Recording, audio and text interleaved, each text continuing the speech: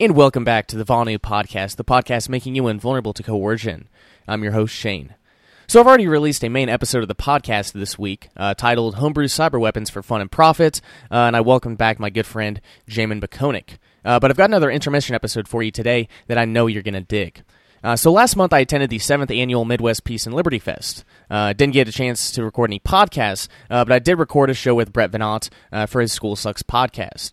I'll let Brett introduce the show and set the stage because, quite frankly, I don't want to mess with any of his masterful audio production. But the subject of discussion was Bill Cooper. Bill was a radio host and author in the 1990s and early 2000s. That was absolutely critical in my path to anarchism. That's all I'll say for now, but you'll learn a lot more in this upcoming interview. So a couple quick notes before I turn you over to me and Brett's discussion. Kyle Reardon's Just Below the Surface, A Guide to Security Culture, is now available in paperback. I just read through it again in the past couple of days, and I definitely forgot how valuable it really is. You can pick it up by visiting libertyunderattack.com, or you can find the link to purchase on Amazon by clicking on the book there at our website. Secondly, I wanted to provide you with, secondly and finally, I wanted to provide you with an update on the Crypto Anarchism series. So we should be getting ready. To wrap up. I chatted with Max Hillebrand from the World Crypto Network yesterday, and he knows his shit when it comes to Bitcoin. We covered some basics, but we also dove into things like the Lightning Network, Schnorr signatures, and other privacy enhancing Bitcoin tools and technologies. That most of them are already here, but there's certainly some more in the works. So that episode will come out on Tuesday, and I'm also hoping to interview someone from I2P, the Internet Visibility Project, because quite frankly, I still don't understand how that works. But that seems to be taking a little time to happen. So in the meantime, I might also invite Cypher Assassin back on. That was a couple episodes ago. And have him do like a privacy on the internet 101, kind of like what we did with, gun printing 101 with Ivan the Troll. So, I don't know. We'll see. Just kind of tossing out possible ideas here. So I'm thinking that the next series, after we close out this one, will be on temporary autonomous zones. But I'm definitely open to suggestions on that as well. Shoot me an email, shane@libertyunderattack.com, or get in touch on social media. I know some folks were excited for the Vonu and City series, but other than that, I'm not entirely sure. So definitely do get in touch. That's all for now. Please enjoy my appearance on the SchoolSucks project, SchoolSucks podcast, and we will talk soon. You're listening to the Vonu Podcast, the podcast making you invulnerable to the coercion of the state and the servile society. Visit our website for free resources to aid you in your pursuit of self-liberation, old Vonu publications, podcasts, guest articles, and much more. Go to VonuPodcast.com. And now, your hosts, Shane and Jason.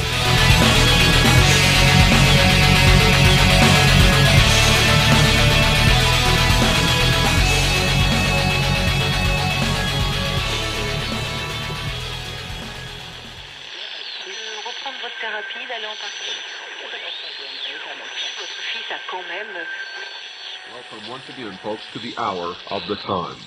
This is the only hour that ever was or ever will be. This is the most important hour in your entire life.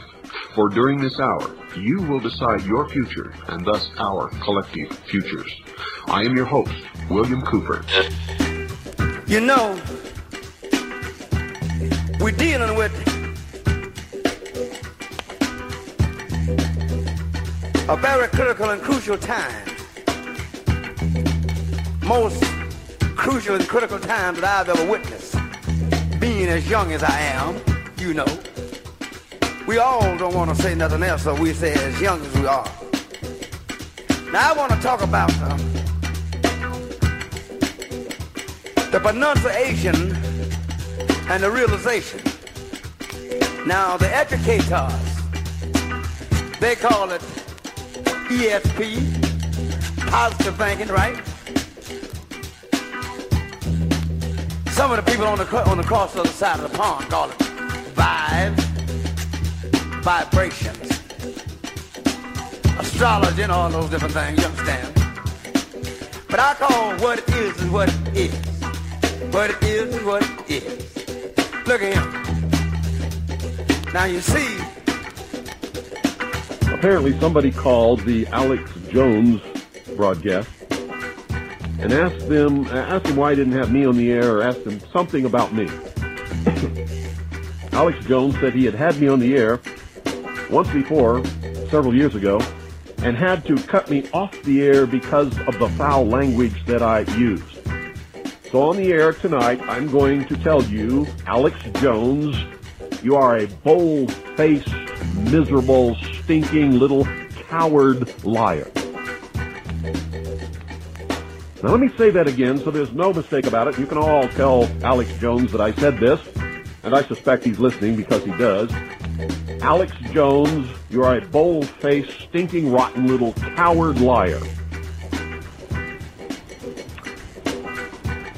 I was only on the Alex Jones show one time.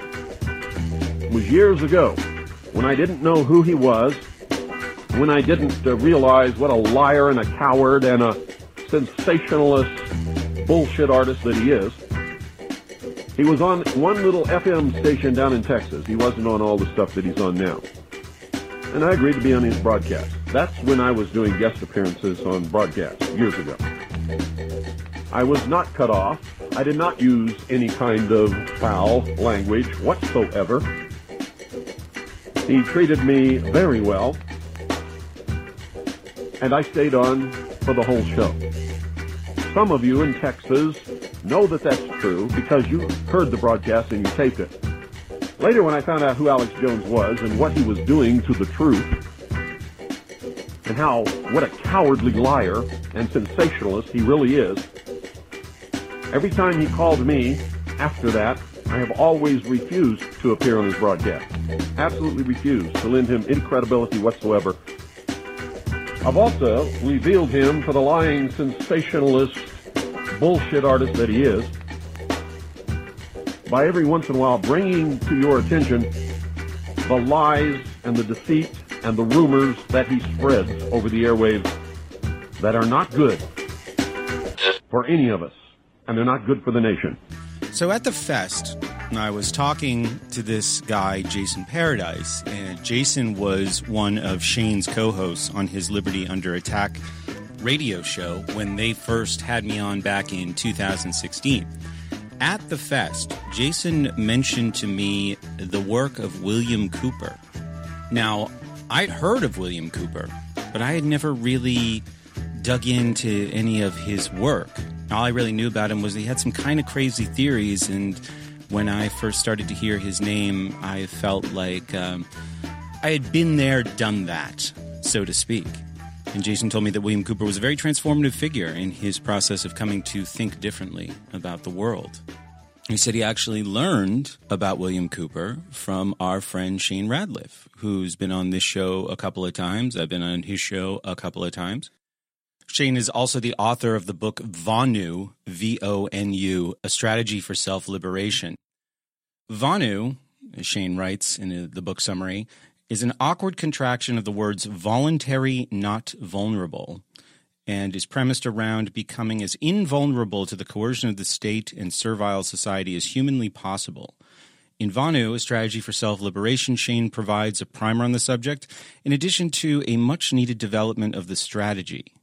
In addition to doing his Liberty Under Attack publications, Shane is currently the host of the VONU podcast. Shane started Liberty Under Attack in mid-2012. At that time, mind you, he was 20 years old. Now, Liberty Under Attack Radio featured something that I was fortunate enough to get to participate in, and I was also really impressed with. It was called the Direct Action Series. So this included topics like persuasion, winning hearts and minds, strategic withdrawal, homeschooling, psychology and interpersonal relationships, entrepreneurship, survivalism, financial autonomy, technological freedom, networking, and even civil disobedience. And I mentioned to Shane in this conversation that his building out of this comprehensive library of action evidenced a lot of wisdom for a young man, and I was very quickly impressed with the work he was doing when I first encountered him a few years ago. But Shane did not start there. In his bio on vonupodcast.com, he talks about venturing down a conspiratorial rabbit hole and even being a sovereign citizen at one time. And I was reminded that my journey to where I am now had very similar origins. I was listening to Coast to Coast Radio and Alex Jones and feeling, even if I was never able to put it into these words, powerless and paranoid. So I was interested in the story of somebody who walked a similar path despite being 14 years younger, encountering all this information at a different time and through a different messenger. As you could tell from the intro to this show, even though Alex Jones was often accused of taking much of the information that he was presenting from Bill Cooper, the two were certainly not friends. And Bill Cooper viewed Alex Jones as a fairly dangerous figure. It's also worth pointing out their stories part ways even more considerably. 2 months after September 11th, William Cooper was shot and killed by Apache County Sheriff's deputies in Arizona who were attempting to serve a 1998 arrest warrant. Alex Jones, on the other hand, went on to enjoy a more successful 21st century. So we're going to contrast our two experiences, having these men as our guides in the early days of trying to figure out what was going on in the world. I thought it made for a very interesting and different conversation, and I hope you enjoyed as well. Shane Radliff, welcome back to SchoolSucks. Hey, thanks for inviting me on. I appreciate it. My pleasure. Nice to be with you at the Midwest Peace and Liberty Fest. Yeah. This is your third, fourth fest? Fifth fest. I had to figure it up. I thought I'd only been here 4 years, but it's been my fifth year. I know when we first encountered each other, it was on your show. It was 2016. Yep. Right? Yep. And I was recording with you guys before I got in the car and drove to Pork Fest. That sounds right. Yeah. So can you refresh my audience's memory about what you're doing now? Actually update my audience, because you had Liberty Under Attack, but you had also moved into publishing last time we talked, and you also had the whole Vanu thing that you were doing, right? Yep. So that was last year, middle of last year when you published your book, right? Right. Correct. So what has happened since then? Yeah, so I when we recorded, I was in Austin, Texas. Stayed there for a few months. Met and lived with my host of the Vanu podcast. So that was pretty cool. Never didn't even know his given name. He goes by a pseudonym online, so I really didn't know who I was going to meet. Oh wow, yeah. But we'd been working together for 4 or 5 years in the alternative media. So we're pretty close. So I lived there for a few months, and my living situation changed rather drastically, and Jason Henzo is also here at the fest. He invited me. He said he'd be driving through Austin, and he was going to go stay in Acapulco, and I could live with him for however long I wanted to. So you went to Mexico. Yep. Wow. Acapulco. You drove there? Yeah, we drove. Yeah. How was that? It was interesting. When I was telling friends and family, that was the most. They're like, "Oh, so you're going to Mexico? You're going to fly, right?" No. I'm not going to. So, it was interesting. Mexico's a different place. We tried to make it in one night because he's an animal when it comes to driving. I don't know why, but wait, you tried to make it in one night from where? From Texas. From Austin? It's going to be like 21 hours, and we were trying to do it in one shot, but we got to Querétaro, which is about just past Mexico City, so we had another 6 or 7 hours to go. It was an adventure. Mexico's a different place. That was my question. So you've driven a lot through the United States, right? You were planning to be quite mobile. Yep. The last time we talked. What was different about making that drive through Mexico? Because it was something that I actually considered doing at one point too. Was driving down there, and we were considering doing this driving to Acapulco. So you did it. What was it like driving through Mexico like that?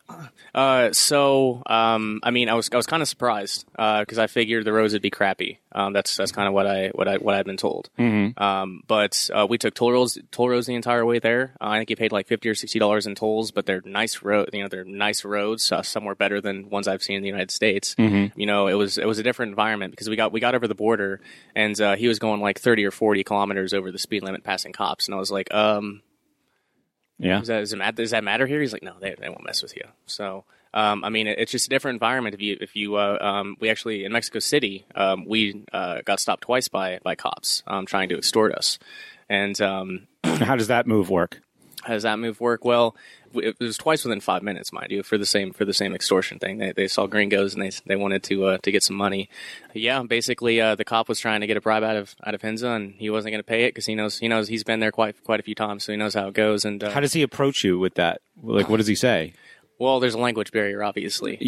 But does he start making the money sign with his fingers? Yeah. Basically, tossing out numbers and It's like a couple $100, $500, and it's like, nope, $10. Without even telling you what he's going to say you did wrong. Well, apparently they have a law in Mexico City that foreign plates, whether foreign to Mexico or foreign, like different country, foreigners can't drive from 6 a.m. to 11 a.m. because the smog is just terrible in Mexico City, and it's overcrowded and it's busy. And so apparently, I mean, when we got stopped, we thought it was just, BS. We thought he was just trying to get money out of us, but apparently it is a law.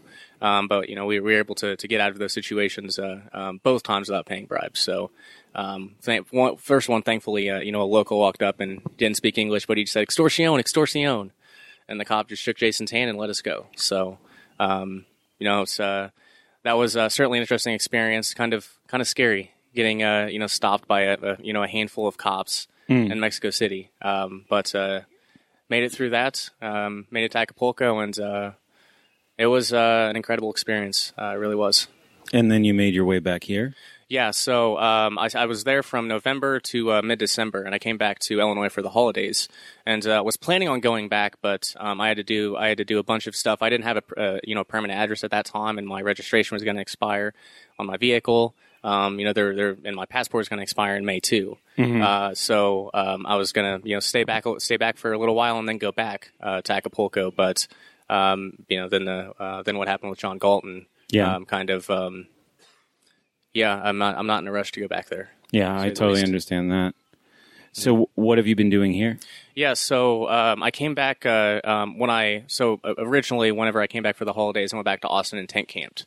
Yeah. It was an Army Corps of Engineer campsite, $6 a night, really nice place. Camped there for a couple weeks, and I talked to my parents. They're starting a family business, and they could have used my help getting started. We'd be way ahead, so I decided to come back here. And I've got 22 acres in southern Illinois. I've got a big garden. I've got chickens, and I'm doing the off-grid homesteading thing. So yeah, you mentioned my plan was to go more mobile, but it seems that after that, a year ago when we talked, it seems to have plans seem to have changed at least a little bit. It's nice though your plans were flexible, right? Like far more flexible. Like what you were making was a very flexible and free plan for yourself at that time. And our conversation was sort of a follow-up to my travels, which weren't too extensive. I mean, it was 6 weeks that I was on the road. But yeah, I mean, that lends itself to adapting to something else if necessary, and you had an opportunity, so that's what you're doing. Right. So what's new with Liberty Under Attack? Yeah, so I was trying to make it to the I guess it would be the 4-year anniversary of the podcast before I killed it. I've got too much stuff going on. I'll get into a few of those things, but yeah, I closed down the podcast for Liberty Under Attack and basically just transitioned it over to Liberty Under Attack Publications, which is my main side hustle now. And we find books that are out of print, like old volume publications or old libertarian publications that are very rare. And that I digitize so that they're available forever. And then I also put those out in paperback formats. And my book's also available under that too. And we also offer services to new authors trying to navigate the publishing process. So we'll do everything from proofreading and editing to marketing, promotion, basically everything. So you had a book by Lawrence Reed, I think, called the title was close to "Are We Good Enough for Freedom?" Is that what that book is called? Yeah. I'd never heard of that. Like, I'd heard of his other books, but I'd never heard of that book before. And I saw it and I thumbed through it quickly while I was at your table. Obviously, it's an important book to you. So actually, I did this for the first time last year at the fest, but the Freedom for Economic Education, they have a little program. It's mostly for classrooms. But I did it last year. I submitted the same form this year, and they sent a big box of books to give away here at the fest. So those aren't ones that I publish. Okay. Yeah, they did. Say, they said fee on them. That's right. Yep. I saw correct. that. Yep. Have you read that book? I have not. No, because I haven't either. And I'm thinking wow, that's a question that I've asked in several different forms. And there it is on Shane's table. So I was just curious. I mean, I guess I could pick it up and read it. Right. I wonder when it was written, too. I wonder how long people have been asking that question. Probably quite a long time. Yeah. I mean, when was he writing? Leonard Reed was the Leonard. Leonard. Did I say Lawrence? Lawrence Reed is his son. Oh, okay. And that might have been by his son. There's books by both of them there. Yeah. So I wanted to have a different kind of conversation with you. That's kind of where you are now. Can I ask you one more question about that? Sure. Why publishing? Why print? Why is that something that you wanted to get into? So I mean, I always, I'm not a digital reader anyway, so I love paperbacks. And I know there are a lot of folks out there too that just don't like to read on a screen. Right. So that's kind of the first thing. But really, I was in Acapulco. I had a lot of time on my hands because rent was like $100 a month. Yeah. Everything was cheap, so I had time on my hands. And I just, decided I would go ahead and go format books to put on Amazon. So I had time, and I just figured I should. And eventually, I got in contact with Miriam Zachariah, who's here. She's an artist, illustrator, designer, and I talked to her, and she said she'd help me do it. So she designs all the book covers, and they're beautiful. They're really nice. Awesome. Yeah. They definitely are. It kind of really wasn't planned at all. I was in Acapulco, and I decided to get started on it, and then I got back, and it just kind of happened. It's weird because I've been trying to get a good side hustle going in the alternative media or in my life for a while, and publishing was the thing. Services to authors, which is crazy. It was the last thing I would ever expect to hit. Right, but so you have this entrepreneurial venture. Mm-hmm. You have been a media producer. You're here. You started in a very different place, mm-hmm. and it was your friend, our friend, Jason Paradise, who used to co-host the show with mm-hmm. you. I think he was on there the first time I was on.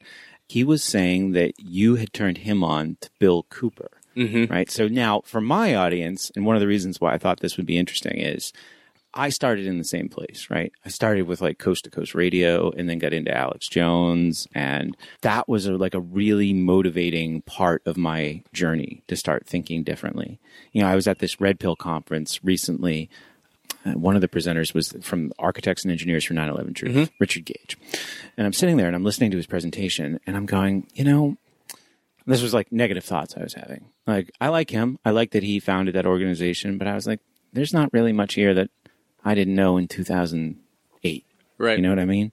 And then I started thinking like, well, what did this movement really do? It ate up certainly a lot of time and attention and energy, resources from people. And it didn't really seem like it accomplished much, but maybe it was a kind of necessary step into, something that was provocative and that got people thinking differently and then moved them into questioning other things. Right. And those things weren't specific events, but how does this event fit into the context of the world as it is that I clearly don't understand? Right. So that would just be an example of one person's path. So that was what it kind of was for me.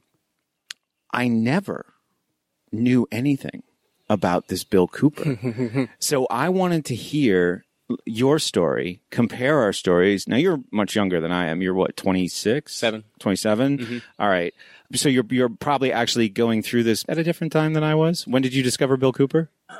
So it was actually, I guess what really got me started, I was like 19. I watched 9/11 Loose Change on Netflix. Okay. That kind of, it didn't get me started immediately, but I was in a different place in my life back then. All I cared about was drugs and women. And I just randomly came across this documentary and watched it. And I was like, whoa.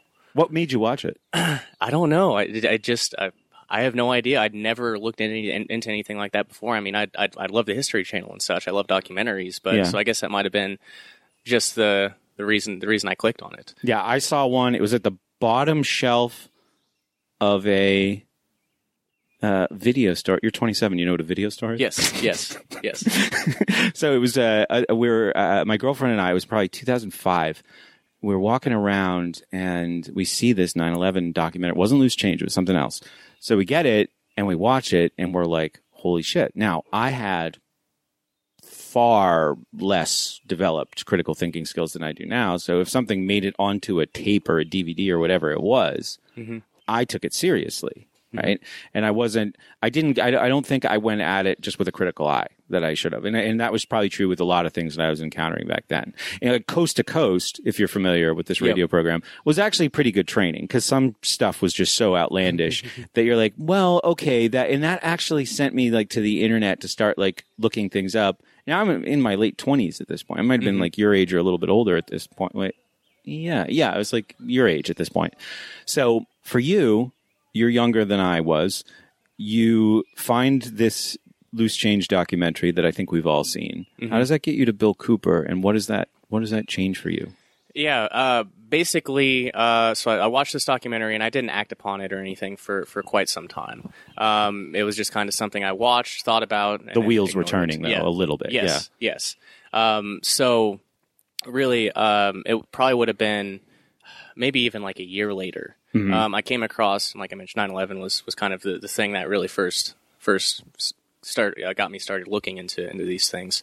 Well, there was a video I came across on YouTube called Bill Cooper Predicts 9/11. I didn't know who the hell this guy was. No idea. Mm-hmm. And I thought, you see titles like that, they're just clickbait. Yeah. So I clicked on it, and it was a clip from a June 2001 episode of his Hour of the Time radio show, which was on like shortwave radio and stuff too. So like this was old. Like he started doing radio. He wrote his book in the early 90s before I was born. Mm-hmm. So I found this video, and he said in it, whatever they're going to blame on Osama bin Laden, don't you even believe it?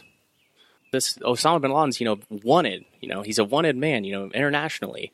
But this reporter stumbles into his hideout and interviews him. So why do all these fools believe this charade?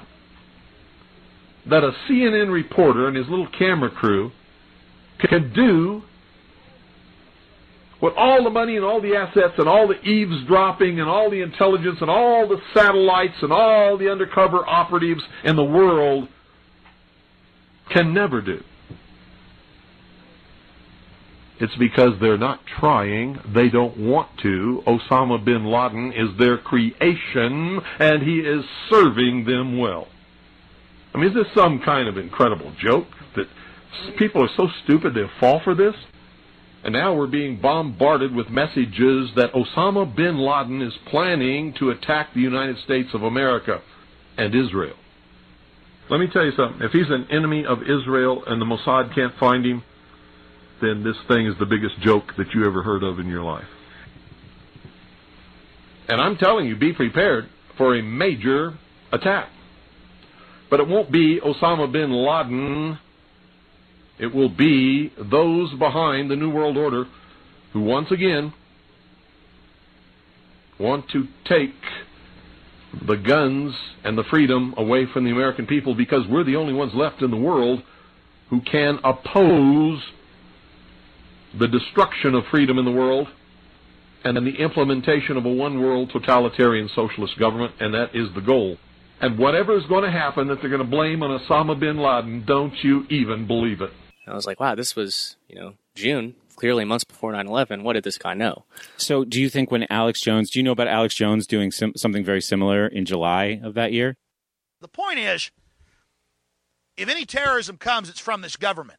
And if there was an outside threat like a bin Laden, who was a known CIA asset in the 80s, running the Mujahideen war, and whose family builds all the military bases over in Saudi Arabia right now, and sits on the board of Iridium Satellite, he's the boogeyman they need in this Orwellian phony system.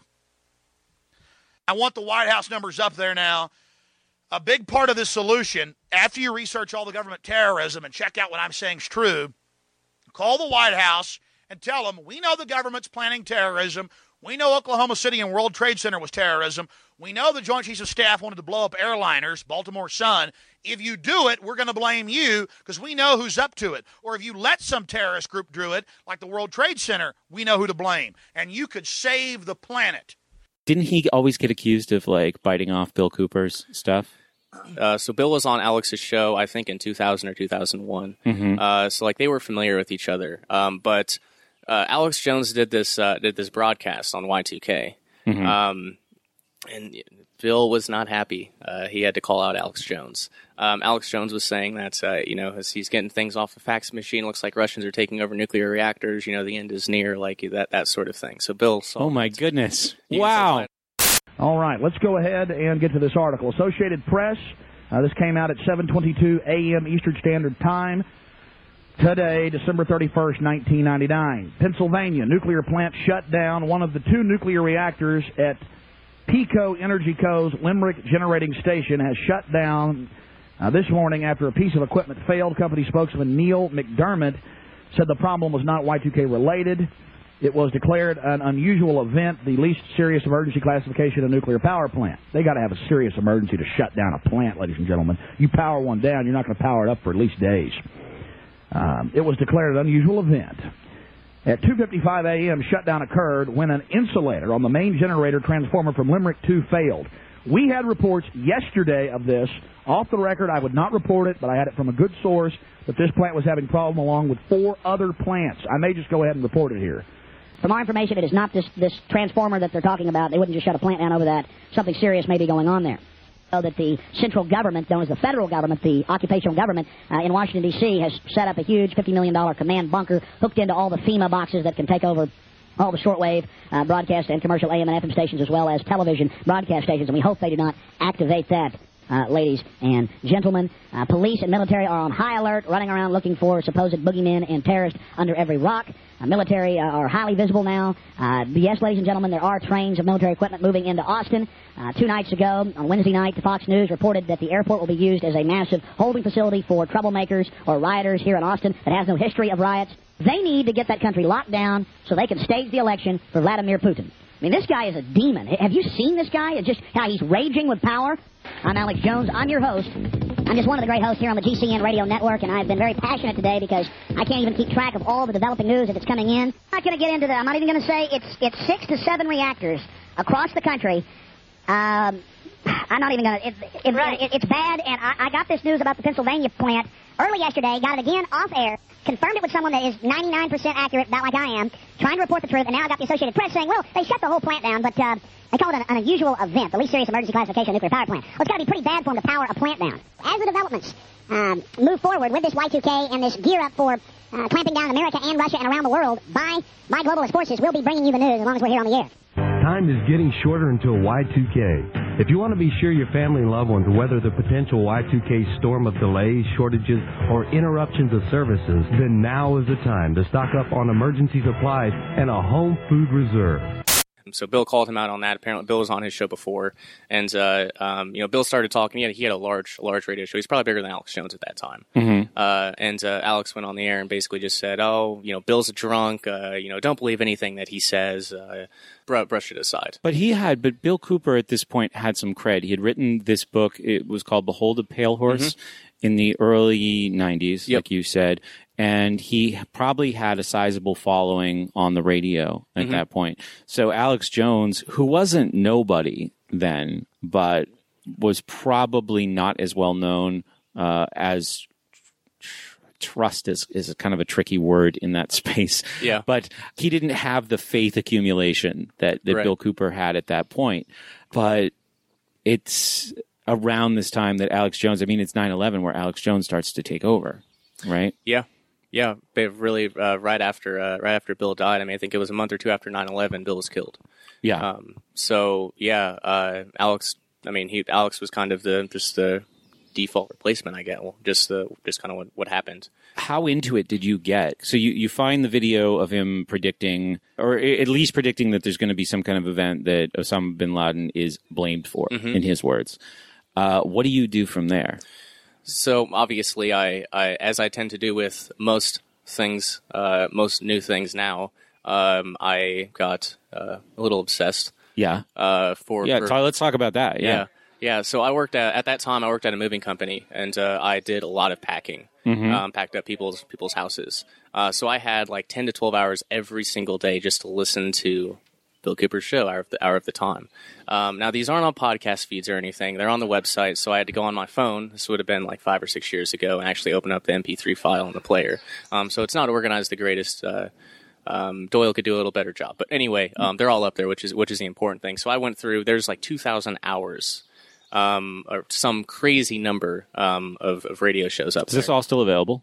Yep. Wow. All right. So I worked my way through every single one of them over the span of like 1 to 2 years. Mm-hmm.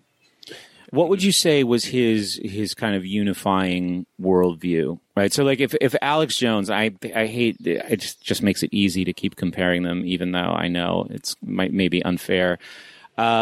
Obviously his position has changed, and his basic MO has been tightening the in-group by accentuating the presence and the danger of the out-group. And the out-group kind of has changed a little bit, but some things that he's been consistent on since I first heard of him when he was talking about 9/11, maybe like in 2005, around there. Mm-hmm.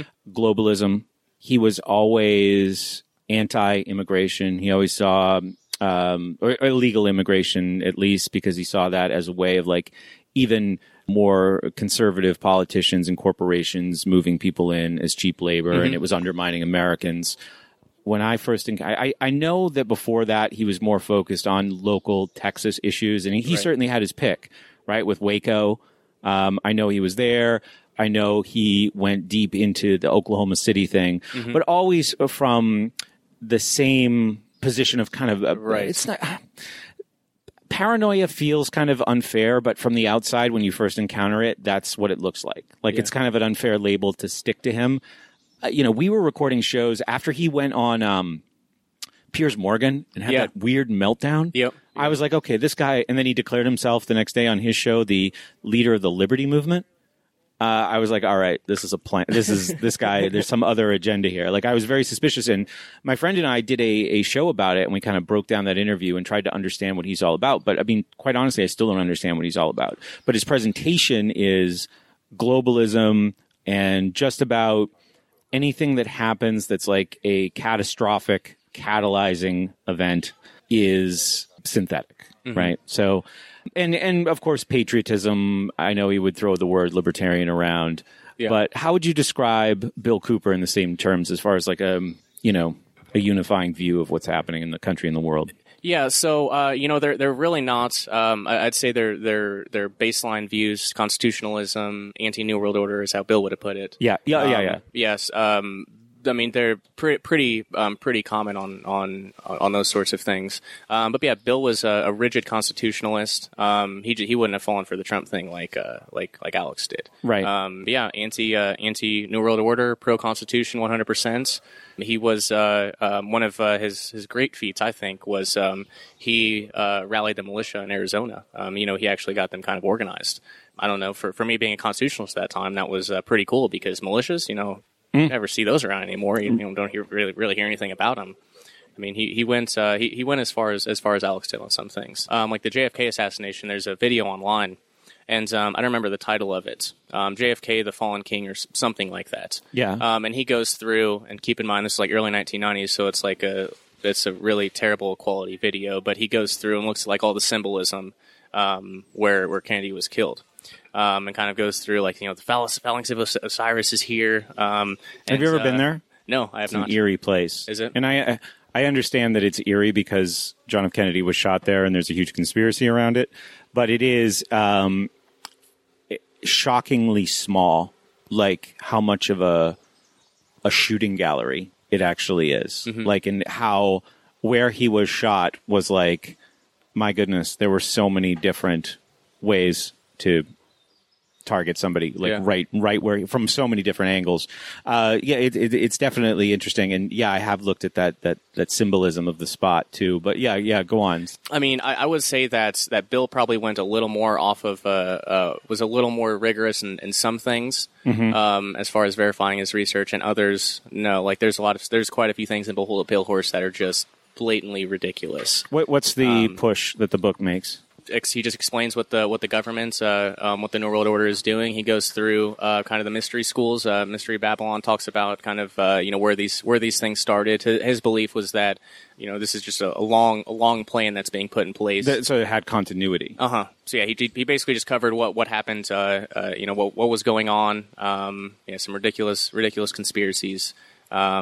Like one of them that's funniest to me is that he said that like the rulers of the real rulers of the United States and the real rulers of Russia meet in a submarine in like the North Pole underwater so they can avoid being surveilled. There's some ridiculous stuff. Do you offer any evidence? I mean, I don't remember for that specific claim, but he was, and I guess I should have mentioned this. He was his family had a lot of history in naval intelligence. Yeah, and he did it as well. So he had some classified documents that he found. He found silent weapons for quiet wars just on a printer, is what he said, and that made it into the book. It's the first chapter, which is basically just a guide for enslaving humanity. Through mostly subversion, or it's the same thing you hear in the conspiracy circles: control the money, control the resources. And it obviously it goes a lot further than that, but So I was going to ask you at the end how you feel about him now, but I think we're going to be revealing that along the way. I can tell in some of the things that you're saying. So the other interesting thing I guess that's different in our stories is I experienced a lot of the world with my conspiracy people, Alex Jones included. Like, so I kind of jettisoned Coast to Coast Radio once it was, ghosts and giants and whatever. But the political thing is what I picked up from there, namely 9/11. Like, that was really what I tried to follow and started to connect to other people. Like, this is around the time, 2006, 2007, that I found Loose Change and other people who were talking about this and putting 9/11 into a larger context, right? So from there, I'm actually experiencing a lot of events with these people, like, whether it's InfoWars or whoever's talking about it, and YouTube starts to become more of a thing. You're encountering Bill Cooper after he's dead. You experience nothing with him, right? Because he died when you were like 9 years old. 9, yeah. So you actually go back through his radio archives and hear what he had to say. Yeah, and it was really awesome. Like, going through, because he did episodes on Oklahoma City and the first World Trade Center. Like, he did episodes on like all of those events too. Yeah, and more of them. So it was really was awesome. That how you learned about them? I mean, I'd heard of them, but I didn't know like obviously when you hear someone like reporting, was like reporting, on the day that it's happening, it's different than looking back in the history book. So like it was really. I'd heard of those events, but I really didn't know a whole lot about them or the details. And it was cool hearing everything from A to B, how he's getting his information, what he's been able to verify, and that sort of stuff. So that was a cool part of that too. But right out the gate, like, so if we just take Oklahoma City for example, right out the gate, he's saying, "This is not what you're hearing is not the truth." Basically, yeah. Yeah. Was he known for making any other predictions, even if they were vague ahead of time? Like, I mean, so he's got his whole framework that he's putting news events into, but to nail down like the Osama bin Laden thing is pretty interesting, right?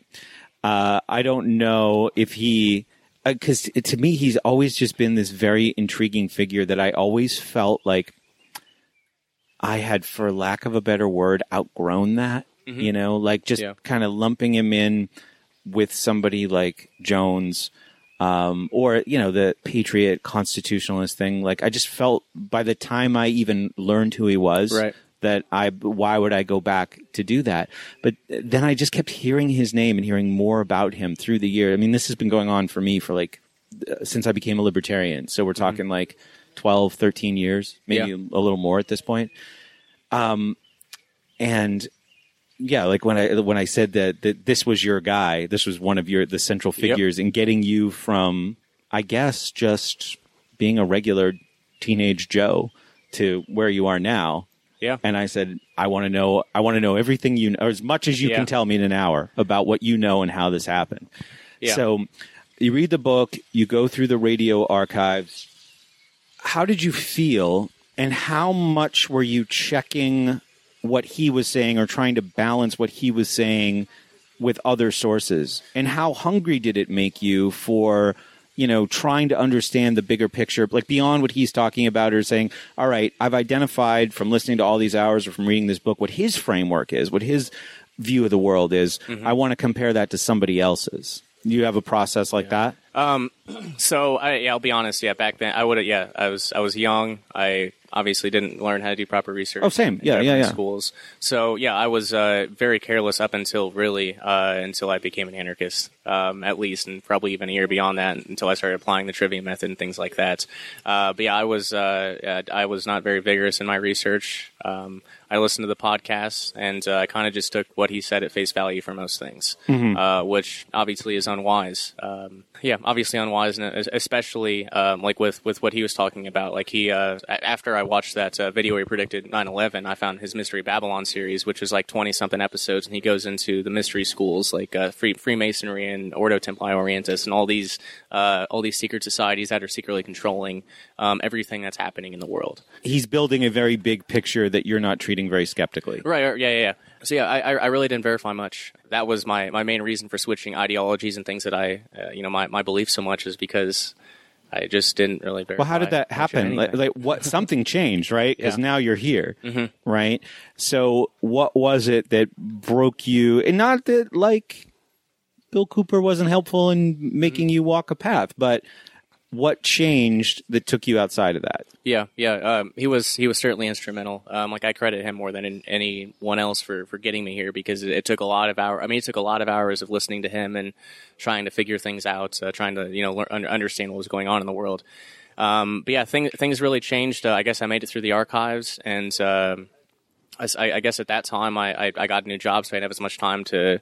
Not that I could have gone and re-listened, and I would have, but I didn't have a whole lot of time. I got on to other things. Mm-hmm. One of the steps was I kind of approached sovereign citizen sort of tactics.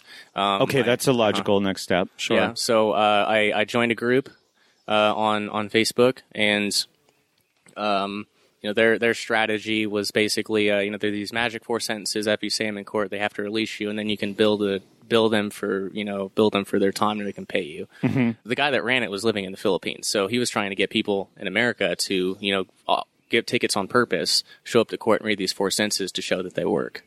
So there were a few people that did it. Some people, went and passed out, flyers. There's an older lady that lived like 45 minutes away from me that was in this group, and she actually went and, put out flyers, the 4 sentences, say these in court.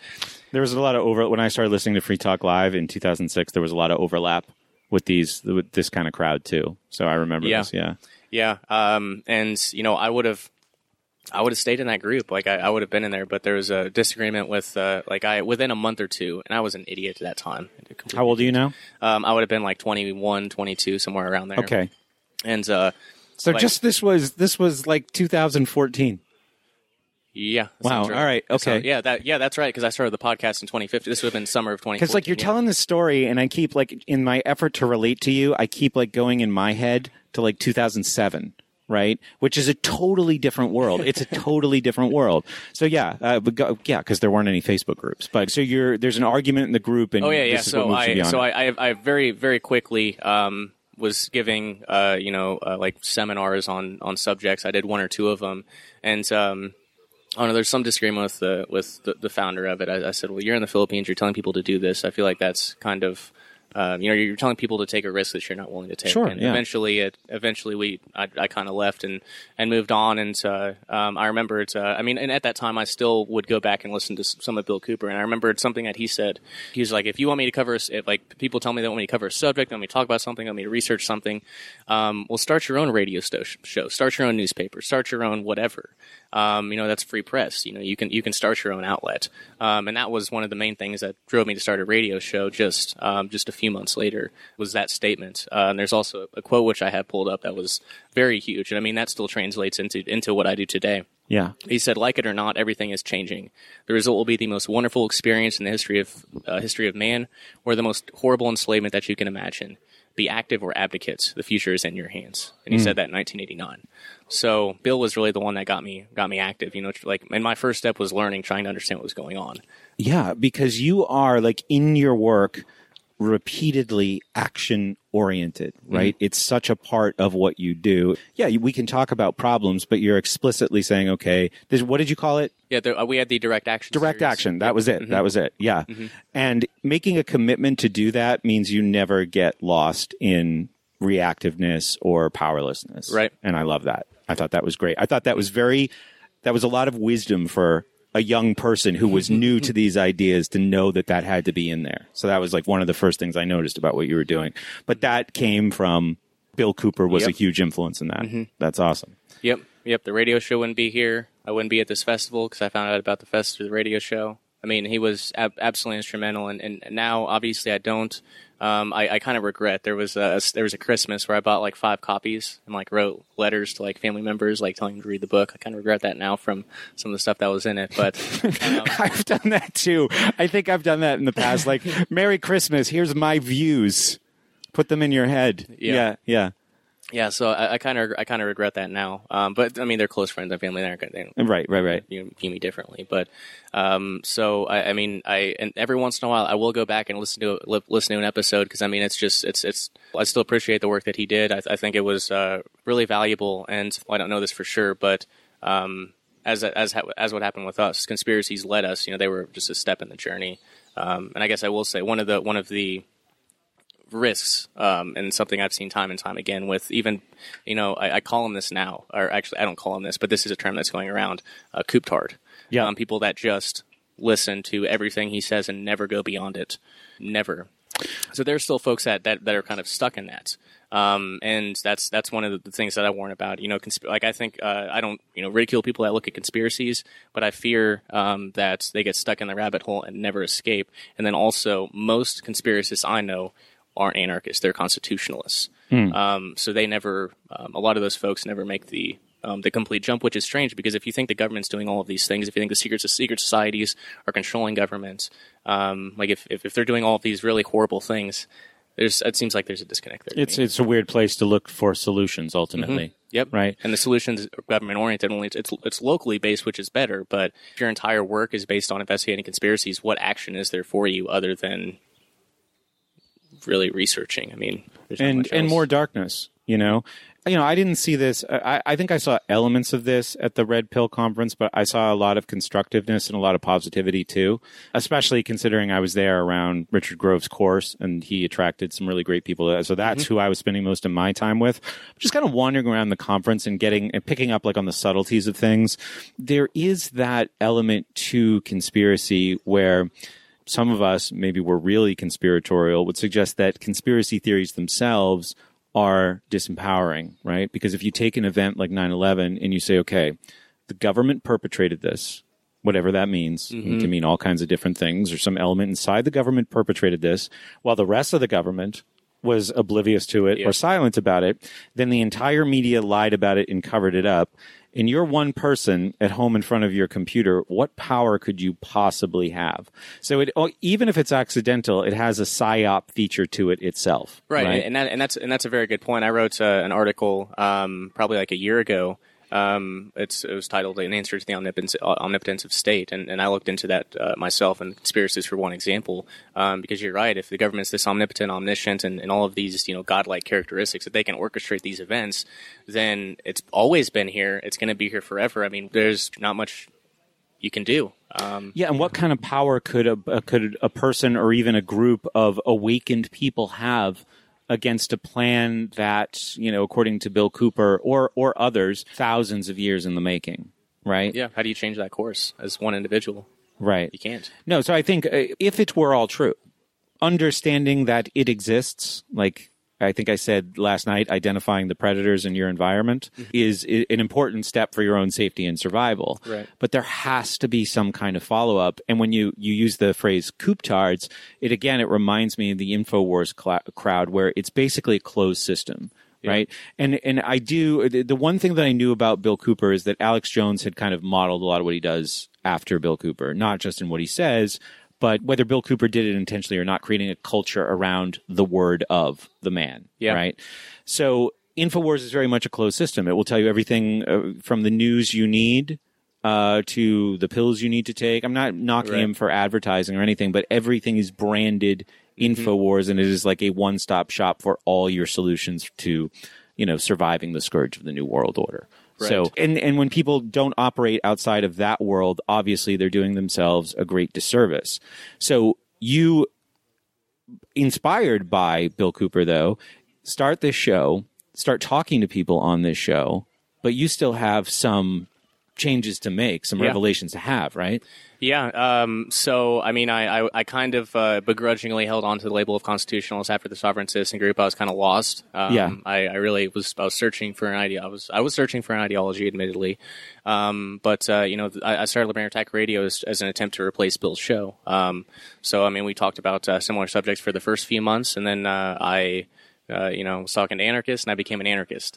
Would you remember like a specific revelatory moment that changed things or a show, even if it took a whole show? Really, it just came down to that I didn't trust people. I didn't trust anybody. I trust very few people. So how could I ever trust them without a government? Right. So someone explained, well, if you can't trust them, then how could you trust them in a position of power? Do you remember who explained this to you? I do not know. I don't. Yeah, I'm not sure who it was. Somebody deserves the credit for that, though. Yeah. Internet, So how were you? Was it just an interview show, or were you taking calls or doing roundtables, or what was the format before I encountered you? Yeah. So it was live radio up until I think the end of 2016. So we had it wasn't a large show, so like we'd have a caller show or something along those lines. People would call in and bring up whatever they wanted to. We kind of just left it open. Similar subjects. It was interviewed someone who I called at that time, like the next Bill Cooper. His name's Robert Bruce. He runs I can't remember what it's called. I can't remember what his has to do with one of the FEMA zones. I don't know the FEMA zones, but I get the idea. He started a radio network with that name, but I had him on and I called him like the next Bill Cooper, and someone called in and just ripped us a new one. Just frustrated, angry, because Bill Cooper is the only Bill Cooper. Yeah. So that was my first actual interaction with one of those folks, and I mean, at that point, I tried to go beyond what Bill said, but he didn't. Robert was expanding. He did more research, and he didn't. Caller didn't like it too much, to say the least. So you also talked about discovering and embracing the trivium method, and that helping you put somebody like Bill Cooper and his work, and probably, as a result, the work of several others, the ideas and claims of several others, into a kind of context, right? Like there's the world and these things happen, and people apply these sort of singular views to it, and they get locked into those ideas, and they develop their own dialectic around that, their own language around that, even in some cases. And there is certainly, as they project their messages to more people, they develop their own kinds of cultures around that too. So how did you start utilizing the trivium and applying it to this? Yeah, so I think the first time I heard of the trivium method, it would have been sometime in 2016. I think I actually interviewed Daryl Becker on the Direct Action series on the trivium method. Okay. I didn't really understand it until that point, so it was probably early 2016. Do you remember why you knew you should do that, or what gave you the idea to do that? I mean, I probably heard about it on your show. Honestly. Okay. I probably heard about it initially on your show. And how did you find my show? Actually, the first fest I came to here, hadn't heard of your show, and I heard people talking about SchoolSucks all over the place, and I was like, well, I guess I should probably check it out. So, yeah. Well, that's great. I wasn't even here then. No, you weren't. It's awesome that people were doing that. All right, so Daryl introduces the trivium to you, or explains it, I'm guessing, pretty long form to you. Yeah. And what kind of experience is that, and what do you do next? I continued, doing research on it. I went to triviumeducation.com and looked over all the resources there, and the quadrivium, which I didn't know existed until later for some reason. Really, I'm more skeptical. I consume a lot of information from a lot of different sources, but checking information on like I used to do. Now, I'll say something mildly controversial. We implicitly learn the steps of the trivium in public school, right? Like we are given vocabulary words that relate to a chapter that focuses on one thing. Once we have the vocabulary words and we define them, like I remember doing this in science, I remember doing this in social studies, we see them come together in some kind of story, right? So we see them coalesce into a narrative where these words make sense together, right? And then eventually we are asked to demonstrate our understanding of this thing, usually on something we don't want to do, like a paper or a test or whatever. But it's never made explicit, right? As we all grew up or like became politically or philosophically aware in an increasingly, year after year, an increasingly complex world, a lot of us, overwhelmed as we should be, and this is really like, I remember, when you were, 7 when 9/11 happened? Around 8 years old? 2001. Yeah, I would have been not 8 or 9. Yeah. So I was 20. I was working at a ski resort, and I just remember there's probably very little I could say about it that doesn't sound cliche at this point, but like the whole world changed in like that single day, right? Like I remember the internet was like, what was I doing? had a Yahoo, what was it called? You could make your own Yahoo page, right? Where you could just no one else could even see it, right? So it wasn't even like as good as MySpace, but it would show you everything you wanted to know about the internet. So I could put, these are the movies that are going to play at the theater near me. And it would display it all in this like multi-column display. It was like you felt like you made your own web page of the things that you were interested in. Right. And that was the most useful and like personal thing I could imagine about the internet. And I just remember the next day of my life was, because I remember being at work and the internet went down when 9/11 happened. Like you couldn't refresh Yahoo News. Really? Yeah. And this went on for a couple hours, and I have no explanation for that. But the next day, the internet was like it was sucking you in, right? And the television was the same, like CNN, the networks. I think MSNBC existed at that point. I was playing basketball outside, and I was running inside and out watching Fox News. Yeah. Oh, that's right. Fox News existed then. Yeah, that's right. So my whole alertness to the world was changed by that event, because it's like, how could something so shocking happen? It was also solved that day, right? They knew exactly who did it by the time it got dark. And how could something so devastating and so traumatizing be perpetrated by a group of people that we knew nothing about, right? Because I also thought at that time, I was fairly well informed, maybe not so much on current events, but I had graduated from college. I had studied history. I thought I had a pretty good understanding of like the country and the world, and even like that you'll get this in college, that what most people think about the world isn't the truth, which kind of primed me to want to become like that revolutionary history teacher. And that was also like when I told somebody I was a teacher, they told me about Coast to Coast Radio a few years later. But to backtrack to the complexity of the world, right? That was how we got off on this whole 9/11 thing. A lot of people wanted to make meaning out of something that was increasingly confusing, and they all understood it. So the argument from authority became even more powerful. If somebody could take over one of these new platforms, I mean, radio wasn't a new platform, but like, I'm the guy who sits at the desk and tells you how it is. Like, only really Rush Limbaugh had done that. Like, in much of it is opinionated. I'm applying my views to current events. Right. Like, I don't remember much of that on Fox News at all. And there were people expressing political opinions on shows, but there wasn't like a person with their own presence and their own brand, certainly that I had ever encountered before that. But that became, even though I'm sure it existed before, and even though I'm sure it seduced people before 9/11, it seemed like over the next couple of years leading up to Afghanistan, which I think was that year, and leading up to Iraq, and the constant threats of like, I mean, there's this big anthrax thing later, like in the months that followed. It was like a super traumatizing couple of months. You had to just go to somebody and trust them if you didn't have critical thinking skills. Yeah. Right. Now, most people went to the television and that was fine. But a lot of us who I think were primed to do so wandered into these other places and just started. For me, the first thing was Coast to Coast Radio. It was George Norrie. And then it was Alex Jones, and then it was sort of the offshoots of that. But if you don't have a method to apply to this constant influx of information, all you can do is trust the person who presents as if they have a method, they have understanding. Unfortunately, that's still a problem today, right? Like people are still sucked into that today.